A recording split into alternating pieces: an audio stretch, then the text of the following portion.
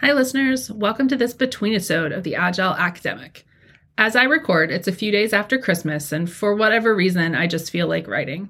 Part of that is a natural inclination to reflect this time of year.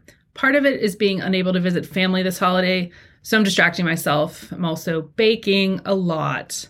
Anyway, I was browsing through my currently inactive blog, thinking about ways to reboot and re-engage, when I came across a post titled, "It's not about productivity, it's about vitality," written in April of 2018. I'm fuzzy on the timeline, but this is around the time where I couldn't hide my depression, anxiety, and ultimately burnout anymore. I see hints of the me I am now in this post, trying to figure out who the me I was then, if that makes any sense. I'd go through a lot of therapy to work through my burnout and the challenges to my identity that it caused. But this vitality post is interesting because I see hints of the work I've just begun to start doing, work on flourishing and resilience. So I thought I'd do a couple of things in this between-isode. First, I'm going to share with you the post that I wrote in 2018. Then I'm going to talk a little bit about how my work on burnout has helped me answer some of the questions raised in that post, as well as why I'm interested in the idea of flourishing now as a concept instead of vitality. A quick few notes before I share the post to help you understand some of the language if you're not a Scrum person. Scrum is a project management framework from software development that I share and adapt for work in higher ed in my book, Agile Faculty, Practical Strategies for Managing Research, Service, and Teaching. Scrum is part of a constellation of project management practices known as Agile, which values transparency, adaptability, and people. This is where I get the Agile in the name of the podcast and my side gig. I also mentioned a Scrum board, which is a visual system for managing work in the Scrum Agile process. I'll make links to these in the show notes so that you can follow up and learn a little bit more about Scrum as well. Now on to the post. As I've mentioned before, I'm not always Agile. Sometimes my Scrum board becomes the place I fear the most. I'll sometimes even leave projects off the board, even though they're taking a lot of my time, because I just don't want to add one more thing. Even though I'm committed to the idea that vitality is more important than productivity, I don't always take my own advice. This comes from a few places, I think. First, I'm a natural workaholic. I come by it genetically. I don't know how not to work all the time, whether I like it or not. I do enjoy the academic writing process when I have interesting data or a compelling theory to chase down. I like giving faculty workshops and helping people feel productive and engaged through my Agile faculty work. I like creating new things, innovative classes, programs, proposals. But I struggle with getting overly excited about an idea, working it out and proposing it, but then ultimately having to follow through. I'm not a very patient person, so when I have an idea, I dive in and I make it happen, often without thinking about whether I have the time or energy to dedicate to a new project or what it will cost in terms of splitting my focus on other things I'm committed to or created. 6 or 7 conferences in 1 year? Sure, I need to promote the book. Co-edit a special issue of a journal and an edited collection at the same time? No problem. Can't be that much extra work. Try to write at least 5 articles about the studio program in 1 year? Absolutely. Don't want that data to get cold. You can see where this is going. But even more importantly, I think, is that no one ever taught me how to be content, to decide when I have enough going on to maintain a level of work that's sustainable rather than stressful or overwhelming. I don't know when to stop working, when to stop adding new ideas to the Scrum board, when to relax. Like many of our students, my life has been about building first my transcripts and then my CV, looking smart and capable and respectable. I'm honestly not sure how much of this ethic is about my own drive or something else. Is this drive part of imposter syndrome, some advanced version in which I keep turning up my productivity and output in order to continually prove that I belong in academia and that I deserve respect? Or is it just part of who I am, this drive to do more and more? I suspect I'm not alone in this feeling among higher ed academics. But at this point, I'm more often than not running on stress hormones, even about the projects I'm genuinely excited about. So I need to start taking my own advice. In the first chapter of Agile Faculty, I talk about the narrative of stress many faculty labor under, but also that we can turn that narrative into one of vitality and engagement when we find ways to balance productivity, engagement, creativity, and personal pursuits. Productivity can lead to vitality, but vitality should be a goal all along.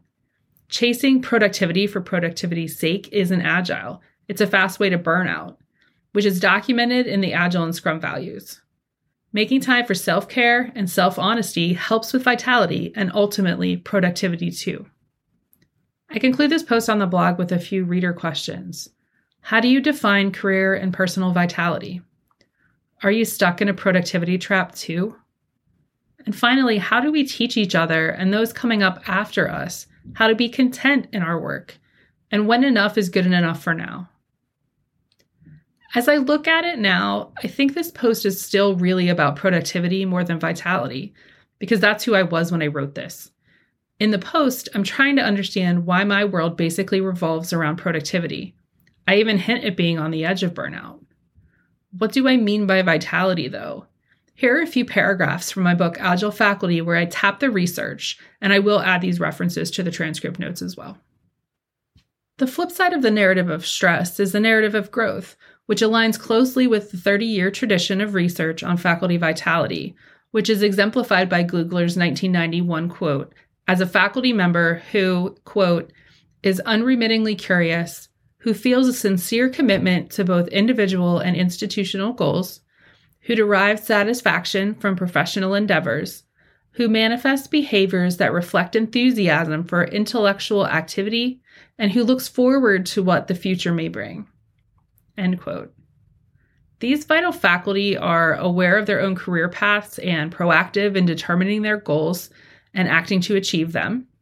And their definition of productivity is grounded in teaching and research, but also in intrinsically rewarding and subtler forms of active engagement in the academy. Further describing vital faculty, DeFilippo and Giles in 2015 argue that challenge-seeking, creativity, curiosity, energy, grit, growth mindset, motivation, optimism, and risk-taking, as well as productivity, are all characteristics of the vital faculty mindset. In short, vital faculty are always searching for development opportunities to help them grow as professionals, and they can articulate specific projects that they find to be intrinsically motivating. Even stressful contextual challenges do not necessitate a narrative of constraint. This is a narrative of purpose, commitment, clearly articulated goals, growth, and vitality. You can see from this excerpt from Agile Faculty that my definition of vitality 5 years ago was intimately tied to work and productivity. But after going through burnout, I think vitality is the wrong word. It's the wrong concept. Striving for vitality in the way I framed it in the last book can lead to stress, overwhelm, and exhaustion because the focus is on relentless professional development and productivity. And that's basically what led me to my burnout. I'm coming around to the idea of flourishing instead of vitality. I ran a workshop on flourishing as a teacher for 2 groups of faculty at my current institution this month. Flourishing is a measure of overall well-being. It focuses on cultivating purpose, personal growth, resilience, and values alignment. Ryan Kern and Deci, in a 2013 article, define it as pleasure that accompanies activities that fulfill human intellectual, social, and productive potentials in good and admirable ways. This is really closely aligned to Aristotle's definition of the good life, and I love some Aristotle. So these definitions touch on productivity, but only as one measure of a good life in the Aristotelian sense. So when do we think about flourishing? And when you think about it, what do you imagine? How would you define flourishing in general? There are lots of theories out there with flourishing and well-being that I link to in the transcript, including self-determination theory, Riff's psychological well-being theory, the Harvard flourishing measure, and the PERMA model from positive psychology. I will link to these, as I said, in the transcript for this episode. In the workshop that I gave, I used the PERMA model, and the PERMA stands for positive emotions, engagement, relationships, meaning, and accomplishment.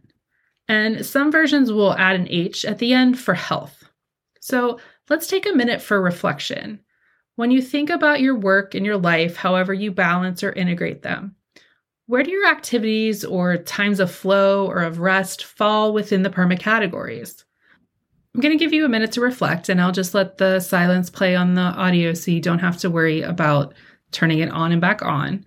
So when you think about your life and your work, however you integrate and balance them, where do your activities, flow times, rest times fall within the PERMA areas?